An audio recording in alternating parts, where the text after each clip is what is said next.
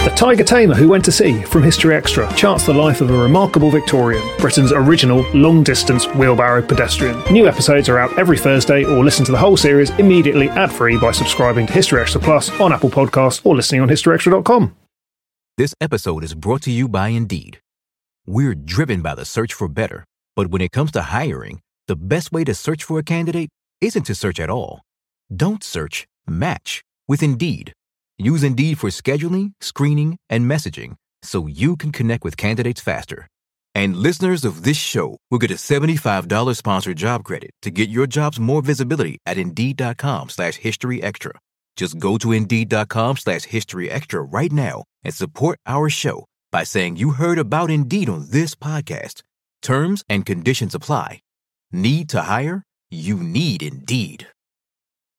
This episode is brought to you by Reese's Peanut Butter Cups. In breaking news, leading scientists worldwide are conducting experiments to determine if Reese's Peanut Butter Cups are the perfect combination of peanut butter and chocolate. However, it appears the study was inconclusive, as the scientists couldn't help but eat all the Reese's. Because when you want something sweet, you can't do better than Reese's. Find Reese's now at a store near you.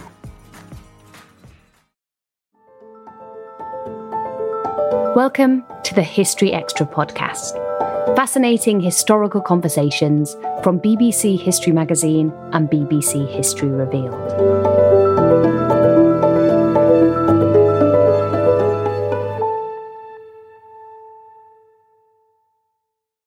What was it like to travel on the earliest trains, before they had open carriages or even toilets?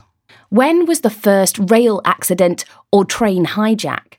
And how did railways transform nations and continents?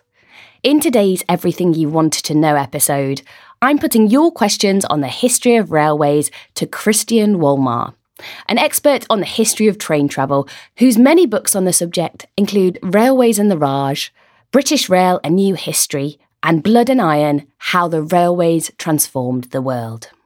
Thank you so much for joining me today to talk about the history of railways. We've had loads of great listener questions in, and I wanted to start us off with a question from Anna J. Murray on Instagram, who has asked very simply, where was the first railway built? Well, there isn't really a simple answer to that. It's quite complicated, because if you think about it, the railways are a combination of several different inventions. So you have to invent, obviously, the rails to put the wagons on. You have to invent the wagons. You have to invent the wheel, actually. And then you have to find a means of propulsion. And obviously, in the early days, that was horses or human beings. And so when you're talking about railways, I think your listener is actually talking about a steam-hauled railway on tracks. That is, again, it's quite complicated because the various developments started back in the 17th century when actually there were mines at which people kind of hauled wagons to and from.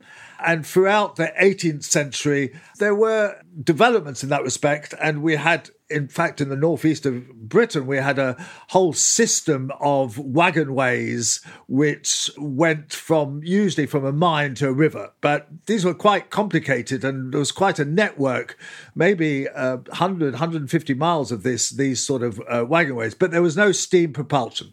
So the steam propulsion started at the beginning of the 19th century, and we date the first railway to 1830, which is the Liverpool and Manchester Railway. Now, there were predecessors before that. There was one in 1825, the Stockton and Darlington Railway, but that was largely horse-drawn, largely just taking coal and other things to the river. Whereas the Liverpool and Manchester, 1830, in September, was the opening of the first railway linking two cities. It was double-tracked, it was entirely steam-hauled, and it was a very important kind of moment in history. And that's probably the date to fix upon, 1830.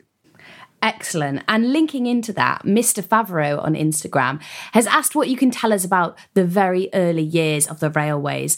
So perhaps you can tell us something about the idealism behind the project, the financing of it, and some of the innovation that went into it.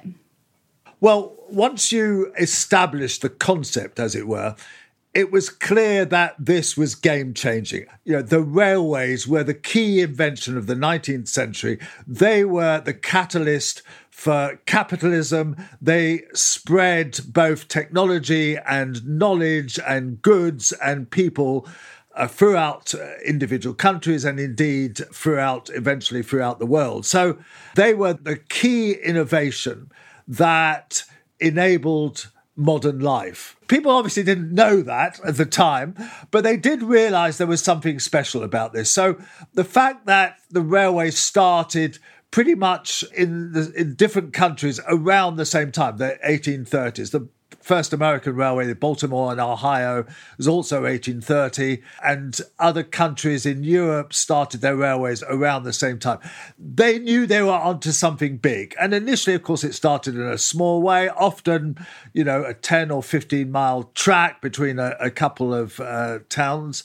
But very soon, and within kind of a decade or slightly more than that, you started getting railway networks established whereby, major cities quite far apart were linked. You started transporting both goods, lots of minerals, but also other goods, and obviously passengers. And I think the kind of growth of the railways in the mid-19th century was tremendous. It actually spread around all of Europe. In some countries, oddly enough, Cuba was an early developer of railways. It spread to India by the 1850s, Russia also in the 1840s. And so it's the whole concept started spreading around the world. And everywhere it went, it was transformational. It kind of changed the very nature of those countries. Well, leading on from that, I think I might know your answer to the following question, but Susan Pollitt on Twitter has asked, would I be exaggerating if I said the railways changed just about everything in the 19th century? I'm guessing that you're going to say, no, that wouldn't be an exaggeration. Absolutely. That's no exaggeration. You have to think of almost anything and you can think the railways change it. So just to give a random example, the railways were the biggest companies in the world in that period, in the mid-19th century. There was nothing that had gone before it. There were factories and the like beforehand, but nothing with that kind of spread whereby you had a company that, ran, say, 200, 300, 400 miles across the country. It had stations in between. It had a whole lot of wagons and locomotives and carriages, signalling equipment, rails, and so on. There was nothing like it, right? So they created the modern company. They created modern accounting practices. They absolutely revolutionized the way people got around. They enabled things like the Great Exhibition in 1852 in the UK to happen, because otherwise people wouldn't have been able to get to the Great Exhibition. So it's very difficult to think of anything that the railways didn't change. They created commuting, for example. You got the railways where they enabled people to live further away from their work. They enabled department stores to send out, like Harrods, to send out goods all around the country by rail, and so on. So your listener is spot on. It's no exaggeration to say they changed everything. And what can you tell us about some of the technology that went into these early locomotives and the engines themselves?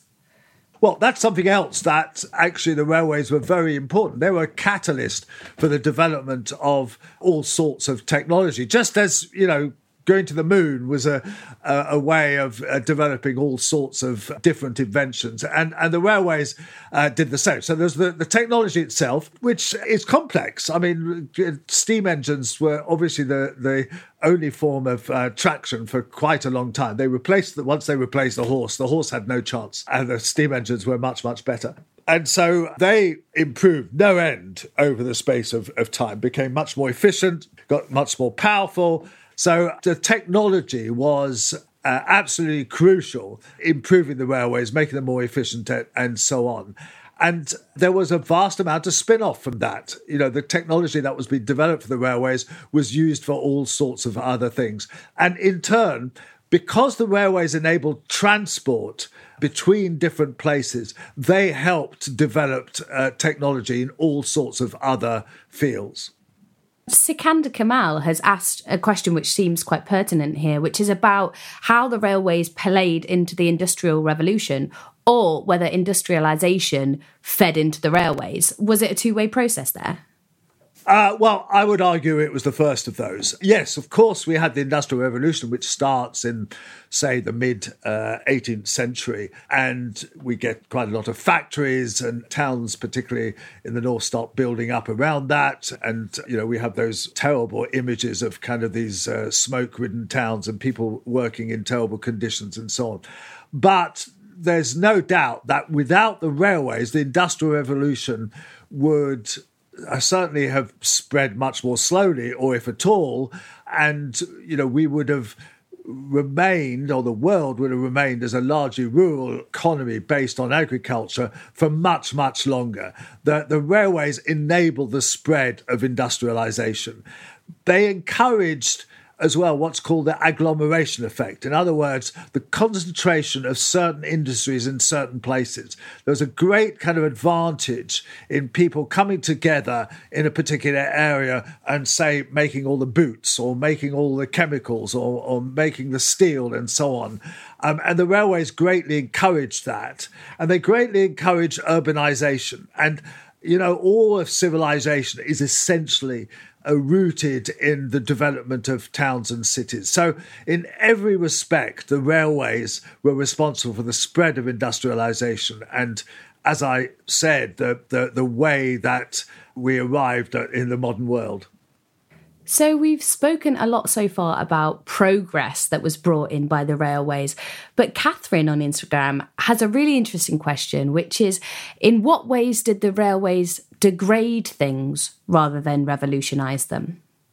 So there's no doubt, of course, given the magnitude of railway construction, that there was some changes and some degradation to the countryside. Indeed, Wordsworth was very keen on not having the railways go to the Lake District, as they would bring in lots of people, bring in nasty kind of steam engines, and he would thought damage his favoured environment. And there were certainly some people who thought that. There were aristocrats who didn't want the railways anywhere near their land, and so on. But by and large, the railway's footprint is really much smaller than subsequent developments like roads and motorways. I mean, if you think about it, the railways kind of hug the landscape. They hug the countryside. They don't go up and down very much. They go through the countryside in tunnels or over bridges wherever possible, because that's the way they have to be built. They can't be built with kind of steep gradients. So they do blend naturally into the countryside in a way that certainly subsequent developments, notably roads, don't. And indeed, you can see that from the history that most people do appreciate the railways in the countryside. And there's plenty of wonderful photographs of steam engines or even modern trains going through the countryside. And yet you're very unlikely to see such a picture of a motorway. Of course, there was some degradation, but by and large, they blended into the countryside in a way that is acceptable to most people. So now we've got a question from Izzy about who built the railways, how long it took, and the treatment of the people who worked on railways. Lots of different people on our social media channels have asked about this, but in different contexts and different countries. So I wonder if there's any global examples you might be able to bring in here as well. By and large, the railways were built with private finance. There was often the state, the governments were involved in planning them, sometimes in funding them, sometimes in subsidising. But to a large extent, it was people putting in money, investing in the railways, seeing that this was a great potential of profit. And the people building them were labourers. I mean, much of this was done really in the 19th century. I should think most railways in the world were built in the 19th century. And so there wasn't much mechanisation. There was some kind of portable steam engines, as it were, that helped dig things out and the like. But by and large, they were dug out by hand, tunnels were built by people kind of using explosives and the likes. It was quite dangerous, landslips and explosions would kill people. It was vastly labor intensive. So there were kind of, particularly in the UK, for example, there were bunches of navvies. They were called navvies because they also built the canals, and they were called navigators and navvies for short. So there were huge groups of people set up in tents and temporary huts in particular places, build a few miles of railway, and then they'd move on to another place and cause some havoc. They drank a lot, they had a lot of fun, and they weren't necessarily popular, but they did the job, And across the world, this process was really pretty much replicated with, huge labour forces building amazing structures. Just think, the UK is fairly tame in what it's built, but you think of the railways going through mountain ranges, going even across lakes, across the sea, in the case of a railway in Florida, which actually kind of stretched 100 miles out into the sea over a set of islands, across deserts, amazingly kind of taming nature through jungles and the like. So it was a process that was inevitably dangerous, inevitably very costly, but by and large, the railways won. They were built and completed. So Edda Nicholson has also asked about the workforces who were taking on this hard, dangerous labour, as you say. She said the railways have always been notable sites of trade union activity. Can you tell us anything more about that? Well, that's very interesting. You see, that's another thing that when we talked about the railways kind of changing everything, yes, they were the centre of trade unions both in America and the UK and several other countries. And why was that? Well, because they had large workforces. Railway companies tended to build the locomotives, build the carriages. So they had factories like that. They had big sheds. Steam engines required a lot of labour. There were a lot of people at platforms and so on. So they had huge workforces, which then were able to organise thanks to their size and also thanks to their union strength, because they could threaten not to run the services. So they always had a great advantage in that they could stop the railway companies immediately from making any money by just withdrawing their labour.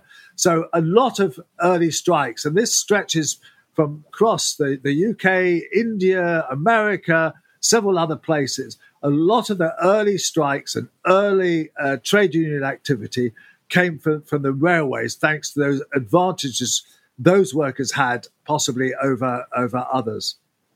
So now we've got a few questions about travelling on the early railways. And one of our listeners on Instagram has asked how the railways changed the lives of ordinary working people. Initially, were they affordable for ordinary working people?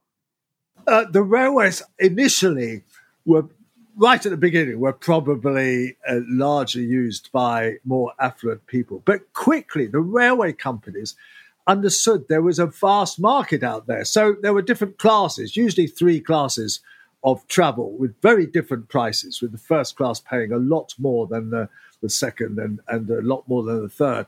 And there was also some legislation in some countries, certainly in the UK, there was legislation to ensure that people had a right to travel for a certain cost per mile, at least with one train a day offering that kind of cheap service. So that was encouraged usage. But also, it was highly profitable to cram lots of people into relatively small carriages and transport them from one end of the line to the other. That was a profitable business. So while initially the railways were conceived probably mainly to transport goods and possibly for the odd kind of carriage for kind of well-off people, very rapidly they became a means of transport for the people and became a mass transit system, which had not been envisaged, but became a very important part of what the railways were for. Well, Ms. Marcus on Twitter has asked when it became mainstream for working people to use the trains as a means of leisure travel. So you spoke about commuting earlier, but what about trains for holidays? Well, that's interesting because quite early on, By the 1840s, for example, there were huge trains with up to 20, 30 carriages, which would, on bank holiday days, transport people out from places like Leeds or Manchester or other kind of cities out to the seaside where, they would stay for the day and come back on the train that evening. And very soon, Thomas Cook invented train tours, taking people out for picnics to places and then coming back, usually on the same day.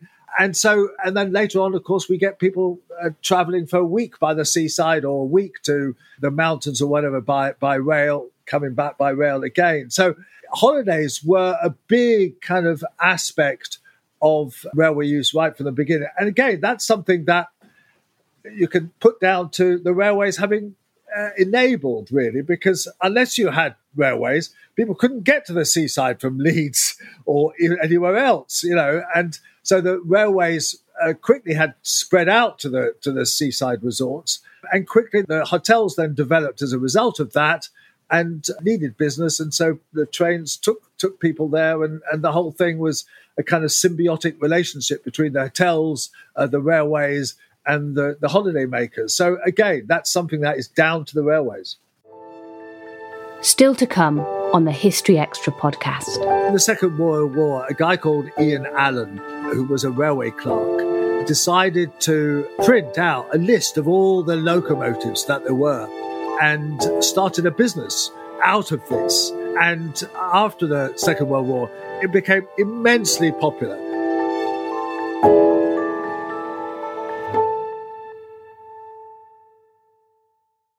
This episode is brought to you by Indeed. We're driven by the search for better, but when it comes to hiring, the best way to search for a candidate isn't to search at all. Don't search, match with Indeed. Use Indeed for scheduling, screening, and messaging so you can connect with candidates faster. And listeners of this show will get a $75 sponsored job credit to get your jobs more visibility at Indeed.com/HistoryExtra. Just go to Indeed.com/HistoryExtra right now and support our show by saying you heard about Indeed on this podcast. Terms and conditions apply. Need to hire? You need Indeed. eBay Motors is here for the ride. With over 122 million parts for your number one ride or die, you can make sure your ride stays running smoothly. Brake kits, LED headlights, bumpers, whatever your baby needs, eBay Motors has it. And with eBay Guaranteed Fit, it's guaranteed to fit your ride the first time, every time. Plus, at these prices, you're burning rubber, not cash. Keep your ride or die alive at ebaymotors.com. Eligible items only. Exclusions apply. This episode is brought to you by Reese's Peanut Butter Cups. In breaking news, leading scientists worldwide are conducting experiments to determine if Reese's Peanut Butter Cups are the perfect combination of peanut butter and chocolate. However, it appears the study was inconclusive, as the scientists couldn't help but eat all the Reese's. Because when you want something sweet, you can't do better than Reese's. Find Reese's now at a store near you. And what would it have been like to travel on one of these early railways in the 19th century or perhaps the early 20th century? Martin Fennerty has asked about the facilities like food, drinks and toilets that were available on early trains. Well, there weren't any available on early trains, certainly for the first 20 or 30 years. And you have to note that on the early trains, there were compartments. So there was a door for each compartment with 6 or 8 people in them. And so there was no access to a corridor except for the guard, who sometimes had a sort of wooden board outside and went to check people's tickets, kind of walking along on the long side of the train on the outside. A perilous task indeed. And gradually, by the mid-19th century, the latter part of the mid-19th century, some of the 1860s, 1870s, you start getting corridor trains. That enables you to have toilets, and that also enables you to have dining cars where people can walk to. Now, in America, it was different. In America, they didn't have compartments. Because the journeys tended to be much longer, they straight away had kind of open plan carriages that you could then walk along to the next carriage, and had toilets more quickly. In Britain, you had initially very much toilet stops. You'd stop at a station kind of every hour or couple of hours, and people would use the facilities in the station.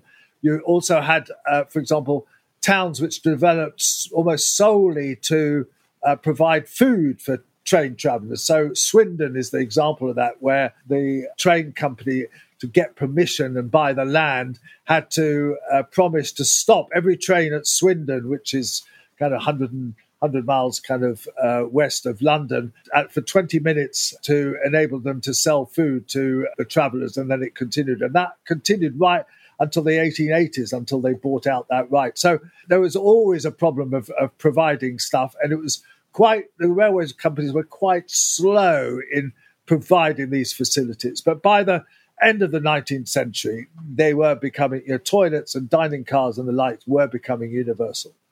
You mentioned earlier in the conversation about trains being used to transport not only passengers, but also goods. And we've had a question in from Miss 93 about who staged the first train hijack or train robbery.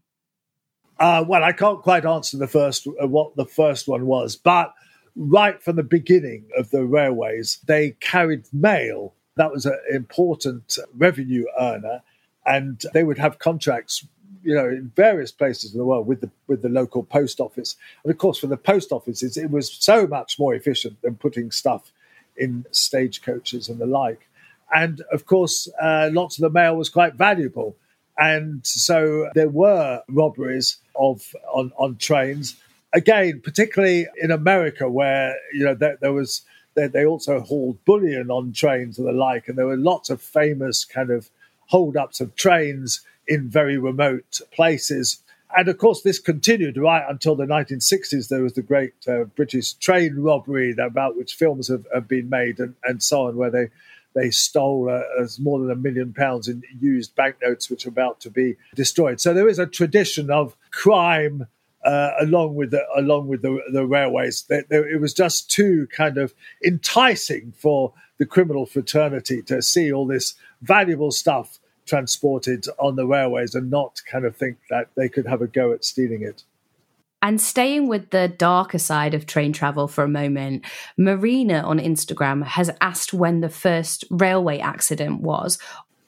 Well, interestingly enough, the first railway accident, it wasn't a crash, but the first death was at the opening of the Liverpool and Manchester Railway, where a politician by the name of Huskisson didn't quite understand how the railways function. There were several trains going on the line at that time, and they stopped kind of at a halfway place. And he got off the train and rushed out to meet the Prime Minister at the time, and then walked back to his carriage, failed to see a train and got hit by it. And he was rushed in another train off to a local vicarage, but he died there. And the death of William Huskisson was very famous, obviously, at the day, and rather marred the start of the railways. And from the beginning, actually, there weren't that many train crashes because there weren't that many trains to crash into each other. So there were a few derailments. But there was a very severe fire in France in the early 1840s, which killed quite a lot of people on a holiday who'd gone out to Versailles, I think it was, from Paris. And the train stopped and caught fire. And the people were locked into their compartments, and many perished on that day.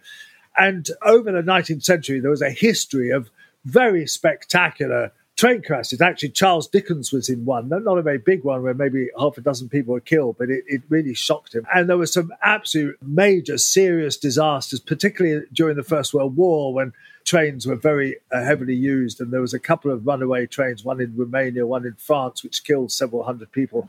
And it took some time before safety was the guiding principle. I think the early railway companies were a bit cavalier about safety practices and were too intent on kind of saving money and taking people around the countryside quickly. And that really continued till the Second World War, when it's only since then that the rate of railway accidents has plummeted and there are now very, very few rail disasters. They are all largely preventable with better maintenance, better kind of technology, better signalling, and lots of safety practices. And nowadays, the railways they always were a relatively safe form of travel, but nowadays they really are by far the most safe form of land travel. You mentioned there that there were some notable crashes in the First World War, and Gareth Rees-Collins has a question about the railways and their role in conflict over time. Obviously, this is a huge topic, but Gareth says, I'm told that in Spain, back in the 19th century, a different gauge was used to the one in France to avoid a hypothetical invasion using the railways. What other examples exist of the role that railways have played in military conflicts? Oh, well, Gareth is spot on there. It's interesting that two countries at the kind of far end of Europe, Spain in the southwest and Russia in the east, both had different gauges for that reason, and have so to this day. And in fact, the different gauge that Russia had played a very key role in the Second World War when the Germans invaded Russia, but were slowed precisely because they had to transship goods from one gauge to another, or they had to re-gauge the railways and so on. I've actually written a book called Engines of War about the relationship between railways and warfare. And what I argued in that book is, again, I mean, we're back to the subject, the railways changed everything. They certainly changed the nature of warfare, because if you think about it, in the Napoleonic Wars, the Battle of Waterloo, it lasts for less than a day. And 100 years later, you get the Battle of the Somme in the First World War, which lasts for 9 months. And what was the difference? Well, the difference was obviously some technology in terms of weaponry, but the key difference was that the railways were able to feed the troops on the front line, both with ammunition and with men, almost to an infinite degree, because they were enabled to supply the front lines kind of absolute constancy. Whereas in the Battle of Waterloo, that had to end within a day because it was all dependent on horses. Horses need feeding. They use vast amounts of forage. You can't actually sustain that sort of battle for any sort of time without the railways backing you up. And it is noticeable that, I mean, this is a huge subject, but it is noticeable that even today with the war in Ukraine, the railways are playing an absolute key role in the conflict, both in moving people around, but also in moving equipment around. And one of the first things the Ukrainians did when the Russians tried to attack from the north, into Kiev, they blew up the railways behind them. And that stopped the Russians from actually supplying their lorries and their tanks and whatever, and was one of the reasons why, though, famously, all that equipment got stuck to the north of Kiev and then had to retreat. And that was because they had no railway support. So railways, ever since their invention in the 1830s, have played a key role in every war that has happened since then. So following on from that, one of our listeners on Instagram has asked which country or countries benefited most from the introduction of railways. I mean, there's many ways you could approach this question, but what would you say? Well, I would put it the other way around. I would say there isn't a country that didn't benefit from it, that countries without railways kind of suffered greatly. I mean, South America has not built a lot of railways, and I think that was one real problem for their economy. Let's just give a couple of examples. I mean, one thing is that railways pull countries together. So in America, there was always this idea of building a transcontinental railway across from east to west, 3,000 miles long. And it was finally built in the 1860s. It actually started during the Civil War there, finished in 1869. And if you think about it, one of the reasons why America became a united country, remember the states kind of joined kind of individually very much over the space of the 19th century. One of the reasons why it was a united country was because one was able to travel right across it. And if it hadn't been for the railways, I somewhat suspect that California and Washington State and the likes in the West would be in a different country than New York and Massachusetts in the East. Similarly, Russia built a Trans-Siberian Railway, again, on which I've written a book. And one of the reasons they built that railway was to hold Russia together, to establish itself over that territory. And it played a very key role in doing so. Again, you can imagine that without the railway, Siberia would not have been in the same country maybe as Russia. So railways and nation states, the creation of nation states, goes very much together. And it is impossible to answer your listener's question in the negative. In other words, it's impossible to say that there is any country where they built railways that didn't benefit from it. India is my final example, where again, I've written a book, I'm afraid, called Railways and the Raj, and which shows very clearly that the railways were not necessarily built for the Indians. They were built by the British as a kind of way of establishing their empire and ensuring that you could transport goods across India for export and also bringing in goods, manufactured goods for sale in India. But rather kind of surprisingly for the British who built them, the Indians took them to the railways in a way that probably no other nation has taken to them. And the railways in India is absolutely symbiotic. And the railways were enormously instrumental in enabling India to hold together as a nation and to enable people to travel around it and to help establish the Indian economy. Well, I wonder if I could ask you a bit more about that, because we've had a question in from History EHC about how much railway track the British Empire laid down. And I wonder if you could elaborate a bit more about the role of railways in the imperial project, particularly in the British context. Indeed. In fact, the railways were built very much for the economic benefit of the British companies which built them and the British state, which discovered that the railways were a very useful way of ensuring military occupation.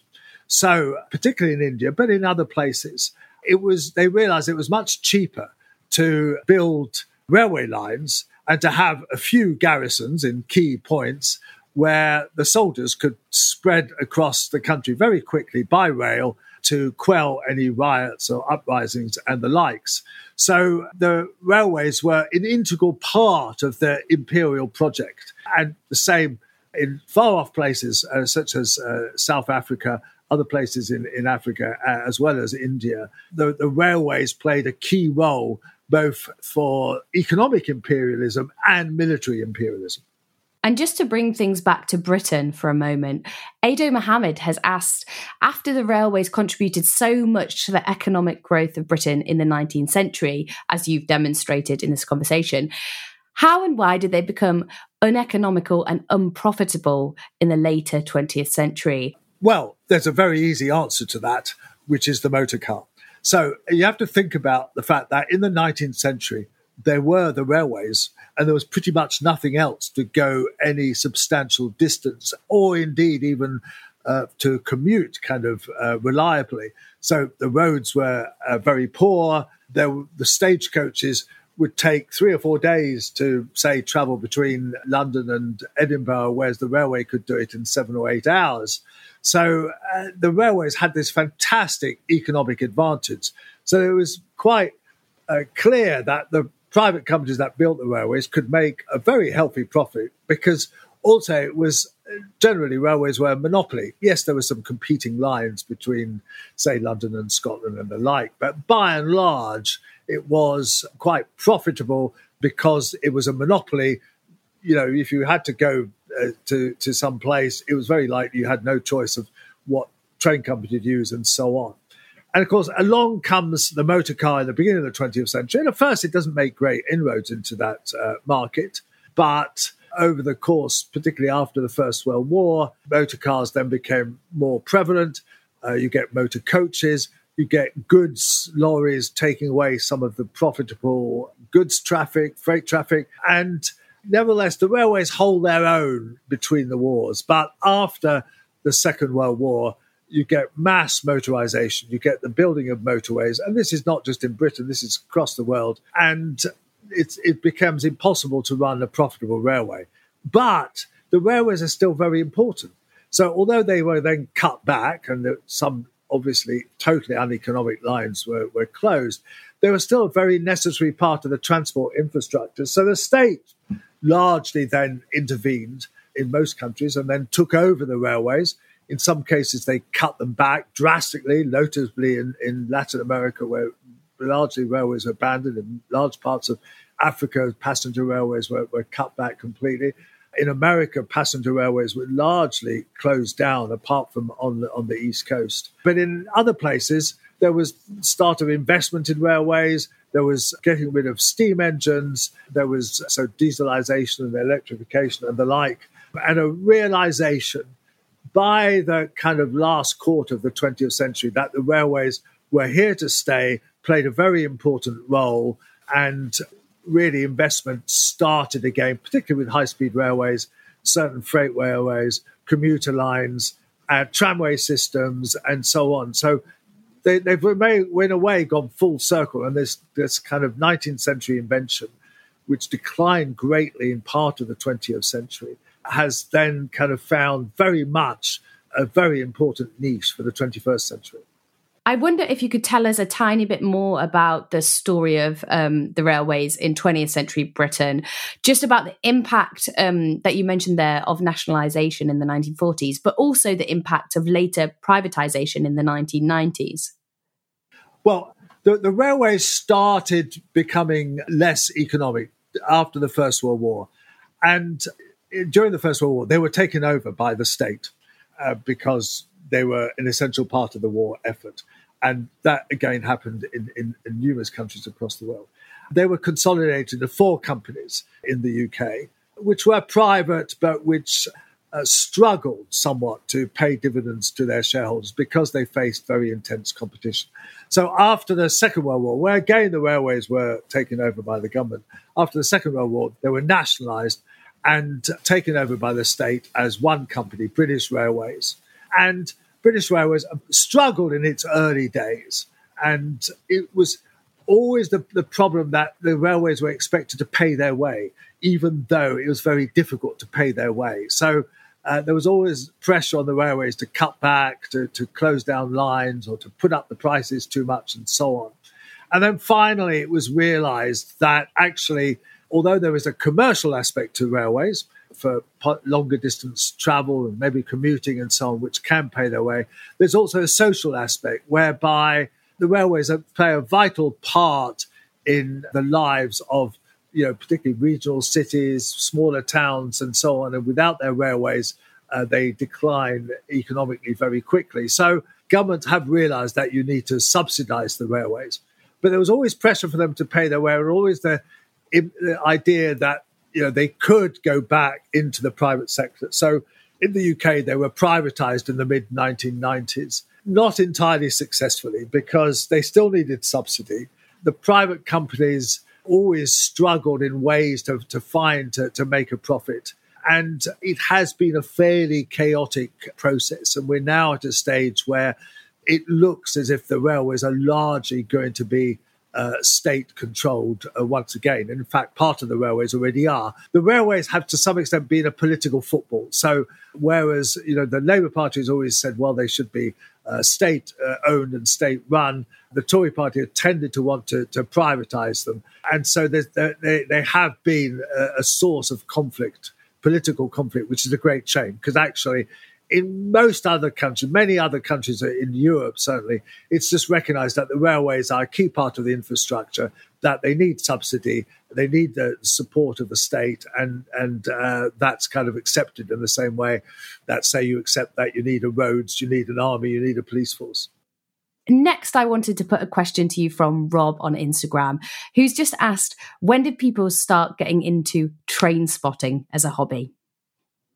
Well, there is a key moment. I suspect there were train spotters before the Second World War, but in the Second World War, a guy called Ian Allen, who was a railway clerk, decided to print out a list of all the locomotives that there were and started a business out of this. And after the Second World War, it became immensely popular for young boys, it was largely boys, to get hold of the Loco Spotters Annual and to stand at platform edges and take down the numbers of the various locomotives that went by. And I confess that until the age of 14 or 15, I did stand at the end of a few platforms myself. And then I got interested in girls, and girls were certainly not interested in locomotives. So I then abandoned that.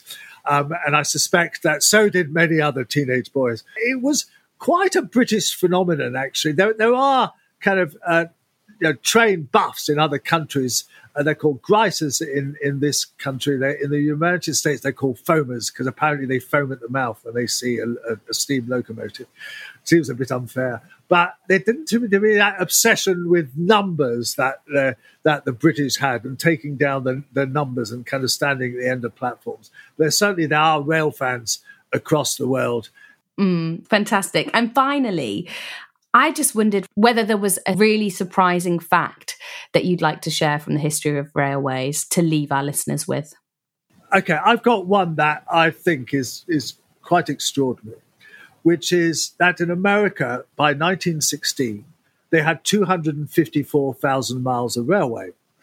And when you think, oh, that's quite a lot of railway, and they've still got about 100,000 miles, actually. But when you calculate what that involved, what the building of that involved, right, that's 86 years of building railway. The first one was 1830. And you do the math, and essentially you find that for every day of those 86 years, the Americans built 8 miles of railway. 8 miles of railway every day for 86 years. And and you start to think about what that involves. The rails, the sleepers, the locomotives, the stations, the wagons, everything else. You realise that the railways were the key to capitalist development. I mean, nothing else could have had so much investment poured into them and had such a huge effect. So 8 miles per day for 86 years, I just love that statistic. That was Christian Wolmar. His books on various aspects of rail history include Railways and the Raj, British Rail and New History, and Blood, Iron and Gold, How the Railways Transformed the World. Thanks for listening to the History Extra podcast. This podcast was produced by Daniel Kramer Arden.